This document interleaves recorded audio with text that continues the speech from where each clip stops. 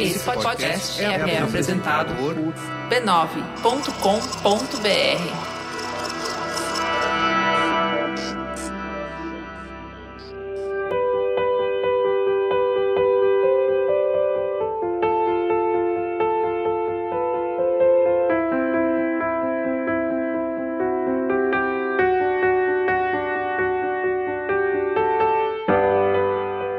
Bem-vindos ao Nosso Sangue, uma minissérie do Mamilos criada com apoio de Sempre Livre, para refletir sobre fatos e mitos a respeito da menstruação e a consequência disso na vida das mulheres. Em 4 capítulos, vamos procurar entender esse processo do ponto de vista fisiológico, mas também psicológico e cultural. Porque, muitas vezes, a gente tem tanto conflito com a menstruação. Será que isso é uma resposta exclusivamente íntima, pessoal, ou faz parte também do contexto social que a gente vive? A nossa ideia aqui é trazer informação e muita reflexão para que você que está nos ouvindo possa revisitar a sua relação com o seu ciclo menstrual, quer você goste dele ou não. E antes de começar, a gente gostaria de dizer que esse conteúdo ele se propõe a tratar de menstruação da forma mais inclusiva possível, para abranger todos os corpos que menstruam e as suas vivências em relação ao tema. A gente entende que tem questões estruturais da sociedade que em alguns momentos transformam essa discussão em predominantemente cisgênera. Mas a gente reconhece que a menstruação faz parte da vida de outras pessoas com útero funcional, como por exemplo, homens transgênero e pessoas não binárias. Por isso que a gente tentou, de verdade, com muita ajuda, produzir um conteúdo que integre essas experiências de forma plural.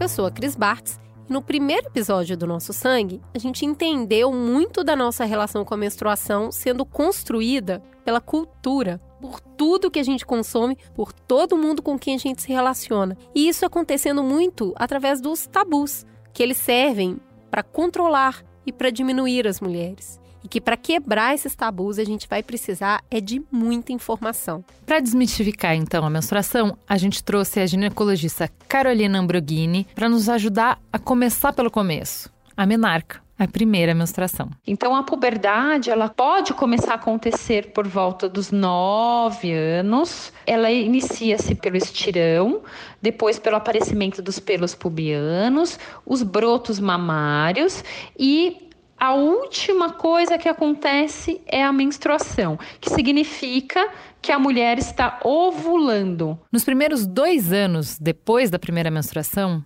é normal que ela seja irregular.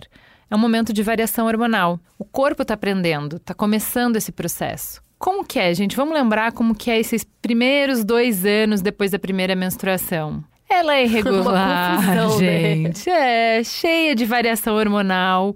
O que é isso? É o corpo aprendendo, é o corpo começando nesse processo. O que tem, Cris? Bom, tem espinhas, às vezes aqueles pelos que você não gostaria de ter. Às vezes a menstruação não vem simplesmente. Às vezes ela vem mais de uma vez por mês.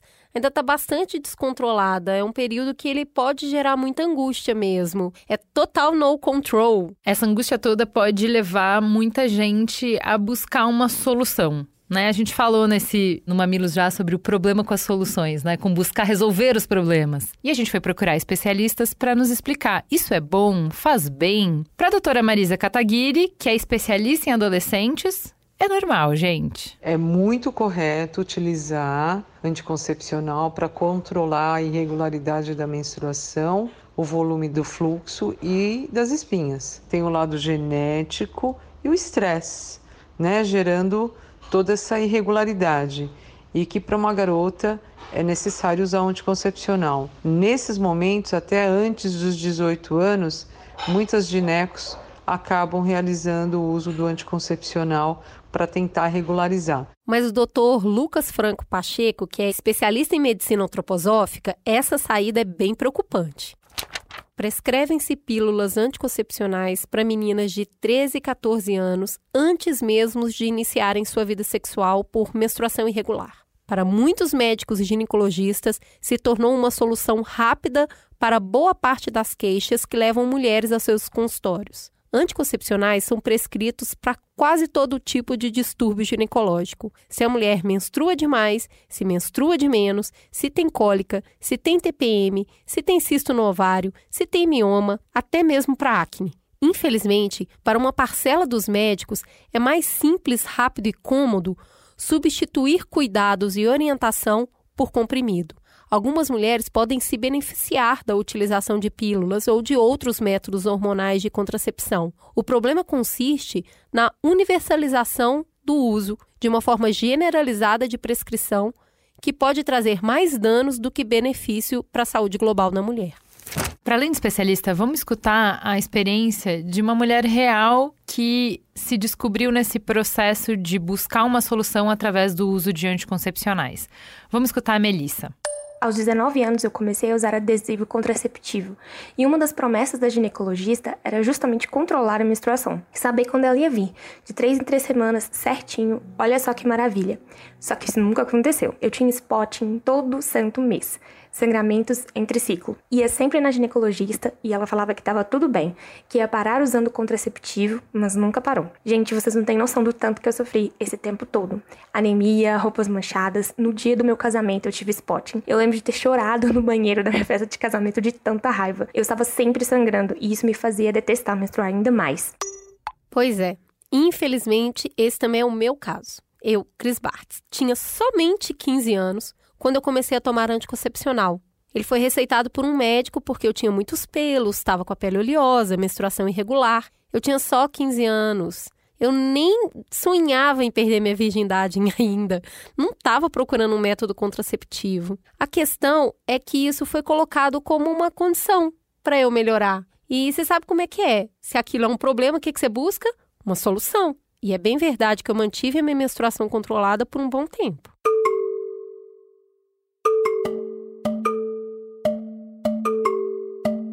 Quando a gente vai falar de menarca, tem um outro ponto que chama muita atenção. A questão de que a menstruação tem vindo cada vez mais cedo na vida de muitas garotas. A gente assistiu uma entrevista que o médico e especialista em puberdade Frank Biro deu para a BBC e ele disse que não existe uma razão simples para explicar por que a puberdade tem acontecido numa idade tão mais precoce. Mas ele conduziu com a equipe dele alguns estudos que destaca, entre as causas, o quanto a gente acaba ingerindo de hormônios e agrotóxicos através da nossa alimentação, o alto índice de massa corporal e também, olha só, mudanças climáticas. Esse negócio da menstruação chegar cada vez mais cedo, ele tem um custo físico e tem um custo emocional. E eu fiquei pensando que isso talvez pudesse responder a questão da reação da Tatá com a minha filha ter sido tão negativa. Daí fui correr atrás de quem? Psicóloga, né? Conversei com a doutora Alessandra Dutra, ela recebe dezenas de adolescentes no seu consultório, ela explica muito bem isso. Hoje em dia, a menstruação ela tá ocorrendo cada vez mais cedo na vida da menina, né? Então, não é incomum você ver uma menina de 9, 10, 11 anos de idade já menstruando. Então, quando isso ocorre, é diferente de uma menina de 13, 14, 15 anos, de umas gerações passadas, que era muito esperada, porque antigamente, quando isso ocorria, mostrava que ela já estava ficando pronta para uma nova fase da vida dela, né? Na fase da adolescência. Então, ela já estava pronta para o mundo sexual, ela já estava pronta para ter um bebê. E ali começava, então, toda uma orientação sexual, inclusive, para com essa menina. Hoje em dia, quando essa menina de 9, 10 anos menstrua, ela ainda está nessa fase da meninice. Então, ela entende aquela menstruação como uma coisa que está perdendo a infância dela. Ela não entende, inclusive, as questões da TPM, por exemplo, que acaba trazendo para ela uma certa irritabilidade, uma quietude. Então, é uma fase que, hoje em dia, ela vem com uma certa peculiaridade, ela vem hoje com uma sensação muito de estranheza, onde ela está perdendo a meninice dela, onde ela está perdendo uma questão muito peculiar daquela fase de sentar no chão, de shorts, ficar mais à vontade. É um período que fica incomodada, um período que fica estranha. E aí a doutora Alessandra vem com o quê? O pulo do gato, chamando quem precisa na responsa. Ela fala sobre preparar essas crianças e não deveria ser diferente tarefa dos adultos. Depende muito da maneira como você vai apresentar essa menstruação para ela, essa fase, né? Essa feminilidade para ela, né? Você pode passar como um fardo, olha, isso agora é um fardo para você. Ou você pode passar que isso agora é bem-vinda, como eu falei, ao mundo feminino. Você pode passar de uma forma muito suave, muito leve, mostrando como que isso é muito comum. Depende muito da visão do adulto que está orientando essa menina, como isso vai ser gerenciado. Então, eu digo que, assim, isso é muito passar. A representação social que você faz da menstruação depende muito do adulto que está apresentando para você, para essa menina, as imagens, né? Os conceitos. E aí, então, você absorve da forma como esse adulto está te apresentando.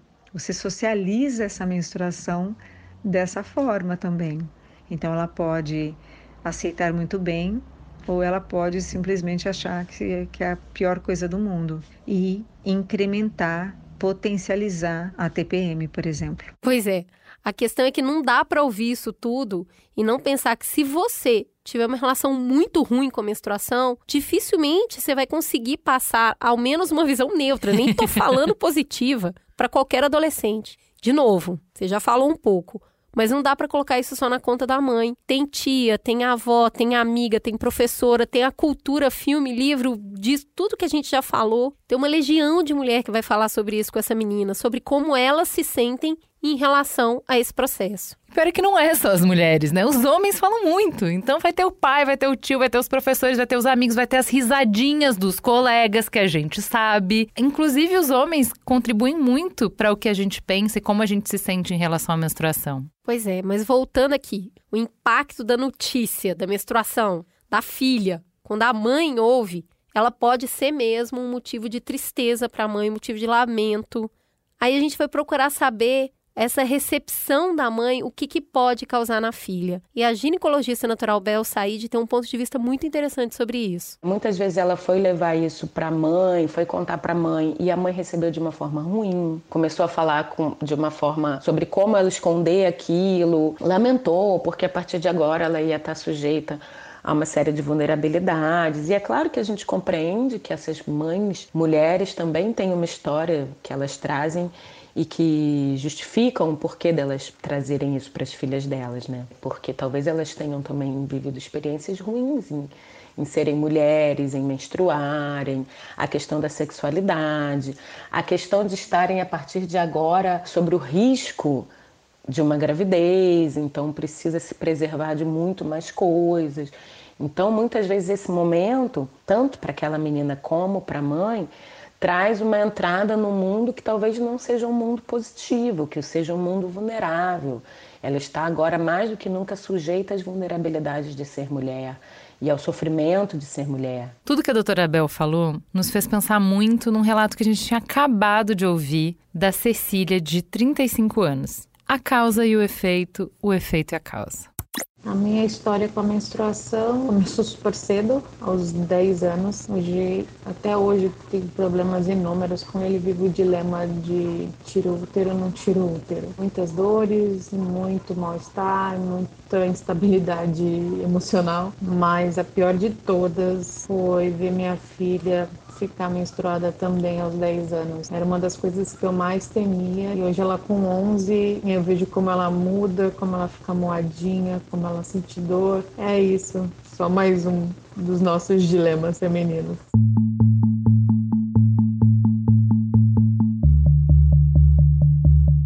Mas aí, né, vamos lá. Tudo tem dois lados. Tem outras formas de experimentar a primeira menstruação. E aí a gente foi atrás de alguém que fala sobre isso. E não é alguém qualquer, é uma pessoa que fala isso em redes sociais e fala isso desde sempre. E que é muito ouvida. E muito fofa. A gente conversou com a Maísa, que é apresentadora e acabou de completar 18 anos. Olha, minha primeira menstruação foi quando eu tinha 12 anos. Há 6 anos atrás, olha só. Já tô experiente, já madura de menstruação. Foi numa ocasião bem inusitada, assim. Eu tava voltando do velório do meu bisavô, de uma viagem de 6 horas na madrugada. E aí, quando eu cheguei em casa que eu fui fazer o primeiro xixi, eu tava menstruada. E aí, a primeira pessoa que ficou sabendo foi minha prima. Ela tem 13 anos hoje, mas na época ela era criança. E aí, ela foi a primeira pessoa pra quem eu contei. E ela ficou assim, ela gritou em casa: Tia Gi! Pra minha mãe: a Maísa ficou mocinha! E ela que me deu meu primeiro absorvente. Quando a gente perguntou se ela queria ou não ficar menstruada, se ela tava ansiosa pra isso, ela disse: eu ficava, acho que eu quero, mas não sei se eu quero. Acho que eu quero só pra falar que eu menstruo, mas aí eu não sei se eu quero, porque nesses momentos que não convém pra mim, eu não quero. Aí eu ficava assim. Mas aí quando eu menstruei, acho que foi tipo, ok, vamos encarar isso e vamos viver com isso até uma certa idade. Diante dessa resposta tão natural, a gente quis dar uns passinhos atrás. A gente perguntou pra Maísa como foi que a mãe dela falou com ela sobre esse assunto. O que a tua mãe fez de tão certo que eu não devo estar fazendo, Maísa? A resposta só vem confirmar o que a doutora Alessandra tinha contado pra gente agora há pouco. Minha mãe sempre teve, assim, uma relação muito boa comigo, de diálogo mesmo, falar sobre tudo. Então, ela me ensinava, desde que eu tinha, sei lá, uns 8 anos, ela me chamava e falava assim: olha, filha, agora a mamãe vai trocar o absorvente. Ela me mostrava como ela fazia, pra eu ver. Eu entendo muito hoje que era, tipo, pra eu não ter uma relação de nojo com o meu próprio corpo. E também pra eu ver que era normal, pra eu estar preparada se acontecesse longe dela. Então, quando eu menstruei, eu sabia como usar o absorvente. E aí, minha mãe me ensinava como eu devia usar um absorvente e tal, que você pode sentir cólica, dor de cabeça, blá, blá, blá. Então, quando eu menstruei, tipo, aqueles sintomas, tudo que eu tava sentindo, foi estranho, lógico, porque na primeira vez, né, uma coisa bizarra, que dor é essa que eu tô sentindo no meu útero? Que eu senti meu útero? Que estranho, ele tá aí o tempo todo. Mas eu não estava assustada. Eu sabia que milhares de mulheres passavam por isso também.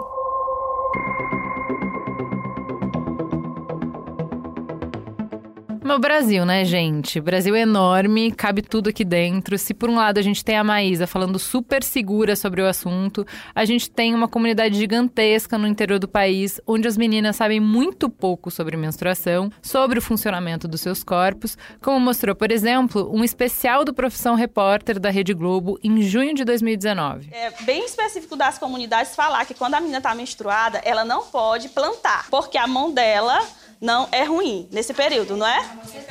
Nem colher fruto, nem nada desse tipo, porque... E nem colher. Gente, mas será que a gente tá tão ruim nesse período que a gente pode fazer isso? Eu acho que não sei.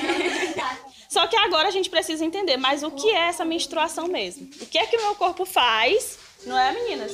Para que ocorra esse sangramento, essa perca de sangue todo mês. Será o que acontece no corpo da gente? Vocês saberiam assim, eu acho que talvez aconteça isso, eu não sei. Já foi explicado assim para vocês na escola?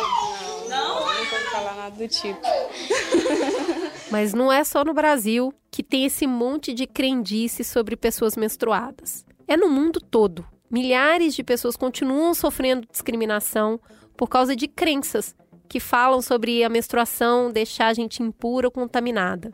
No Nepal, por exemplo, tem uma crença que acaba fazendo as famílias trancarem as mulheres para fora de casa enquanto elas estão menstruadas. E tem também uma cultura tradicional na Nigéria que acredita que o toque da mulher menstruada pode fazer com que o leite talhe, as plantas morram, os espelhos percam seu brilho. No interior de Portugal, raramente mulheres conseguem trabalhar em colheitas de flores, porque ainda permanece a crença que mulheres menstruadas têm o poder de murchar essas flores. Gente, a gente não tá falando do século XVI, a gente não tá numa história narrada pela historiadora Mari Del Priore. Não, a gente tá falando de hoje. Não dá para ignorar que esses estigmas, que esses mitos atingem diretamente as meninas que estão engatinhando, formando opinião sobre menstruação e, obviamente, impacta todos os espaços onde elas circulam. Em 2017, a ONG Plan International, do Reino Unido, publicou um estudo apontando que 49% de garotas com idade entre 14 e 21 anos já perderam um dia de aula por causa da menstruação. Segundo a pesquisa, 59% optaram por não contar o motivo da ausência em sala de aula e 82% delas revelaram que escondem seus absorventes dos colegas. Gente, é a cena mais familiar para toda pessoa que menstrua. Esse mocosear de como é que eu vou fazer agora? Eu tô no meio da empresa, eu preciso levantar, eu preciso ir no banheiro. Ninguém pode saber, tipo, é um segredo de Estado. Exato. Por quê? Por que é um segredo? E a gente acha que é um segredo, porque levantou, foi com a necessaire pro banheiro, todo mundo já sabe que é porque tá menstruada. Isso que a gente tá falando lembra a conversa com a Melissa. Ela hoje tem 30 anos, mas ela contou pra gente que quando ela tinha 12, era bem isso na escola. Tudo era muito escondido. Nunca conversei com minhas amigas sobre a menstruação, e sim como esconder a menstruação, usando blusa amarrada na cintura, calça larga. Vazar absorvente era o pior pesadelo, e as meninas que sofriam com isso ficavam com um estigma horrível na escola. O que a Melissa passa, o que a gente tá contando, é um dado. De acordo com a ONU, 20% das meninas indianas deixam de ir à escola depois que elas ficam menstruadas. Em outros países não é diferente. Até piora. No Nepal e no Afeganistão, esse índice chega a 30%. Esse desconforto, ele pode virar tragédia. E um exemplo claro disso foi uma notícia publicada no jornal Daily Nation em outubro de 2019. Uma cidade no Quênia, uma jovem de 14 anos numa situação tipicamente normal na escola. Só que a menstruação dela chegou e ela não sabia, era a primeira vez que ela tinha ficado menstruada, ela não tinha absorvente, nem percebeu. A menstruação dela vaza e suja a carteira. Pois a professora não chamou a menina de porca, de suja, na frente da sala inteira e ainda expulsou ela da sala? Pois é, na mesma noite a menina se matou. É disso que a gente está falando. Descolonizar o nosso olhar sobre a menstruação é um processo difícil. Faz a gente questionar cada ponto de tudo que a gente imaginava que a gente sabia sobre o que acontece no nosso corpo todos os meses. É perceber que a negatividade em relação a esse tema está em todos os lugares. E isso é um grande formador de opinião.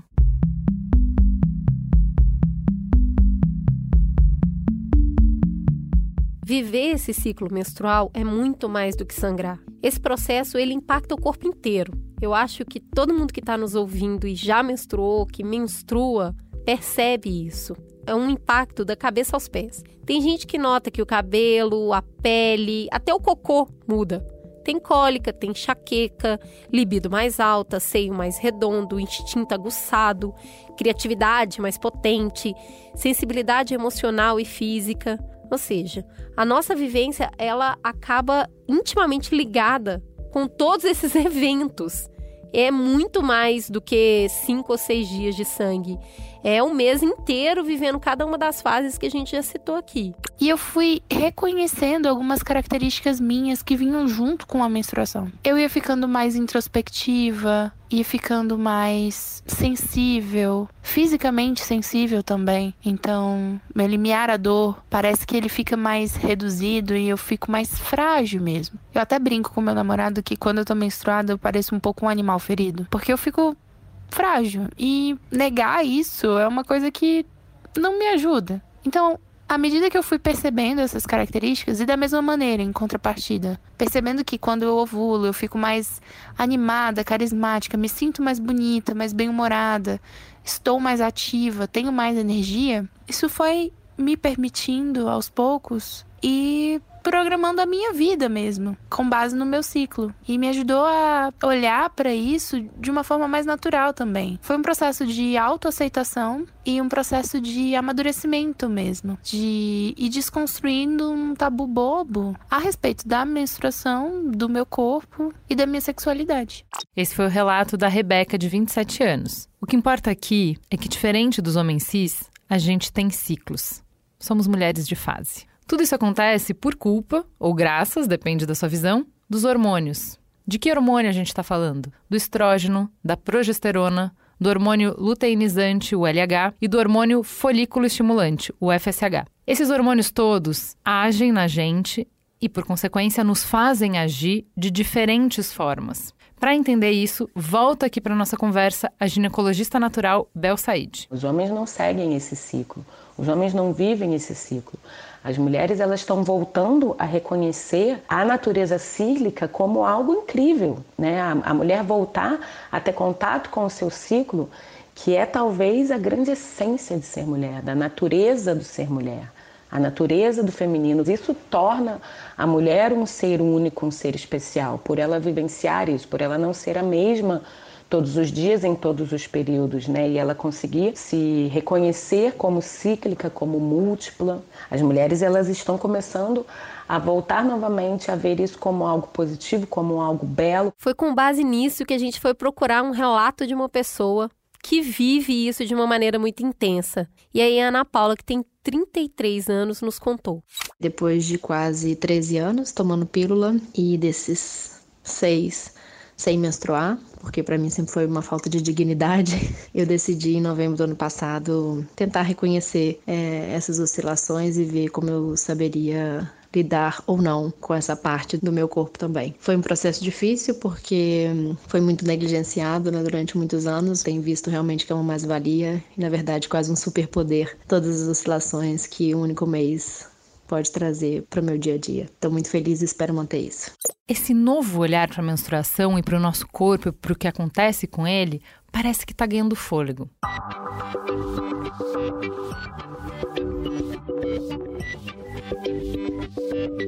Em 2018, a Abril Inteligência falou com quase 9 mil garotas de todo o Brasil sobre menstruação. Quando elas tiveram que descrever o que era a menstruação para elas, menos de 5% dessas meninas associou o sangramento mensal a alguma coisa nojenta. Mas essa visão natural, mais natural da menstruação, ela não se dá para todos. Ela se dá especialmente dentre as garotas que têm mais acesso à informação. Essa informação que pode estar dentro de casa, na conversa com a mãe, com as irmãs, com todas as mulheres do ciclo, seja pesquisando sobre o tema na internet, seja na escola. Quanto mais informada, aí é aquilo. Menos medo, menos vergonha, mais confiança. Aí a gente conversou com a Laís, que tem 19 anos e é caloura de letra na USP, que é um bom exemplo sobre isso que a gente está falando. Eu tenho uma relação muito boa com a minha menstruação. Eu acho que percebi meu sangue de uma forma mais carinhosa e empoderada, de perceber que é um sangue sem violência. A pesquisa da Abril Inteligência também identificou que muitas dessas meninas têm um desejo grande de que a menstruação deixe de ser tabu. Elas querem falar sobre isso livremente. Por isso que tabu foi a terceira palavra mais citada na pesquisa. A gente consegue perceber com isso que quanto mais naturalmente esse tema for abordado, melhor vai ser para as pessoas que menstruam, que se munem de informação, que vão saber mais sobre o próprio corpo e sobre saúde. E eu acredito que a gente deva respeitar as fases desse aprendizado, né? A gente tem meninas que têm uma percepção, a gente vai ter adolescentes com outra percepção, jovens com outra percepção. As informações também precisam chegar de maneira que ela se sinta confortável e desbravar por ela mesma esse universo. Minha menina tem menos de 10 anos, né? Então ela tem uma fase. E acredito que é através desse pegar na mão e ir para as próximas fases que essa conversa pode evoluir de uma maneira positiva.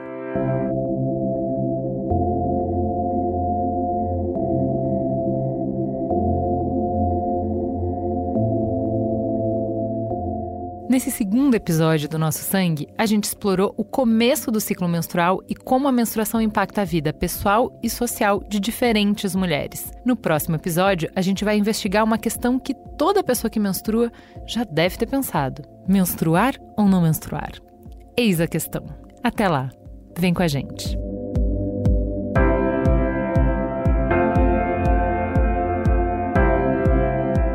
Nosso Sangue é uma produção do Mamilos em parceria com a Sempre Livre.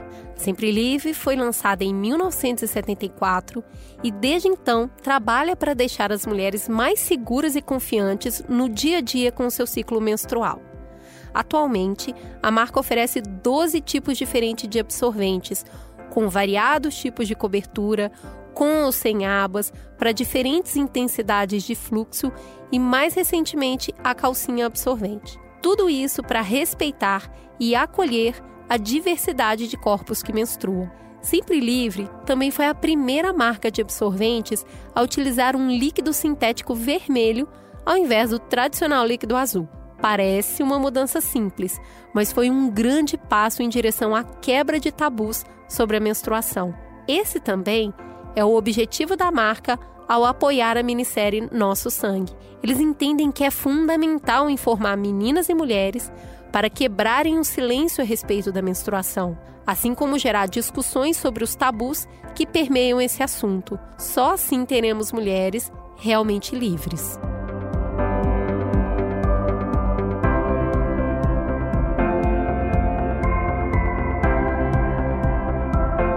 A minissérie do Mamilos Nosso Sangue é uma produção do B9. A coordenação geral é de Carlos Merigo, Juliana Valauer e Cris Bartz. Direção, Alexandre Potashev. Produção, Beatriz Fioroto. Roteiro, Cris Bartz, com apoio de Iago Vinícius. Edição, Mariana Leão, com trilha musical de Andy Lopes. Identidade visual, Bárbara Siewert. Coordenação digital, AG Barros, Pedro Estraza e Lucas de Brito. Atendimento e comercialização, Raquel Casmala, Camila Maza e Thelma Zenaro. Apresentação, Ju Valauer e Cris Bartz.